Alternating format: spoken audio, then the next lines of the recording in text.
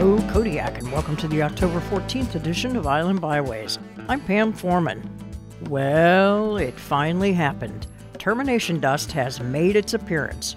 First in the Cope Mountain Range on Sunday and more widespread a couple of days later. Even Pillar Mountain had a dusting of snow.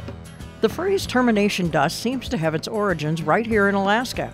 Most references I've found say that the phrase was originally used among construction crews because the arrival of snow in the mountains typically signified the end of the construction season.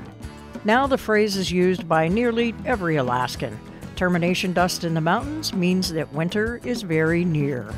But we sure have had some gorgeous autumn days, incredible sunsets and sunrises recently as autumn lingers a little longer. And the flowers are still blooming in my garden, so we're not quite done with autumn yet. The silvers are lingering in some rivers and along shorelines, too. There's still some time to put away a little more fish for the year, so get out there and give it your best shot.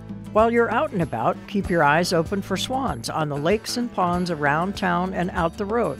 There were several swans on Mission Lake a couple of weeks ago, and one was on Cowson Pond on Thursday evening.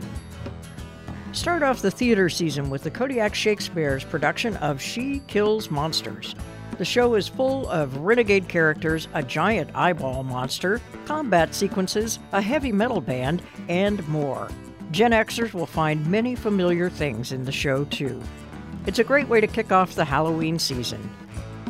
There are shows at 7 p.m. on Friday and Saturday, and matinees at 2 p.m. on Saturday and Sunday on the main stage in the Gerald C. Wilson Auditorium this weekend.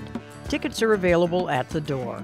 And that's it for Island Byways this week. Have fun and stay safe out there. Thanks for listening.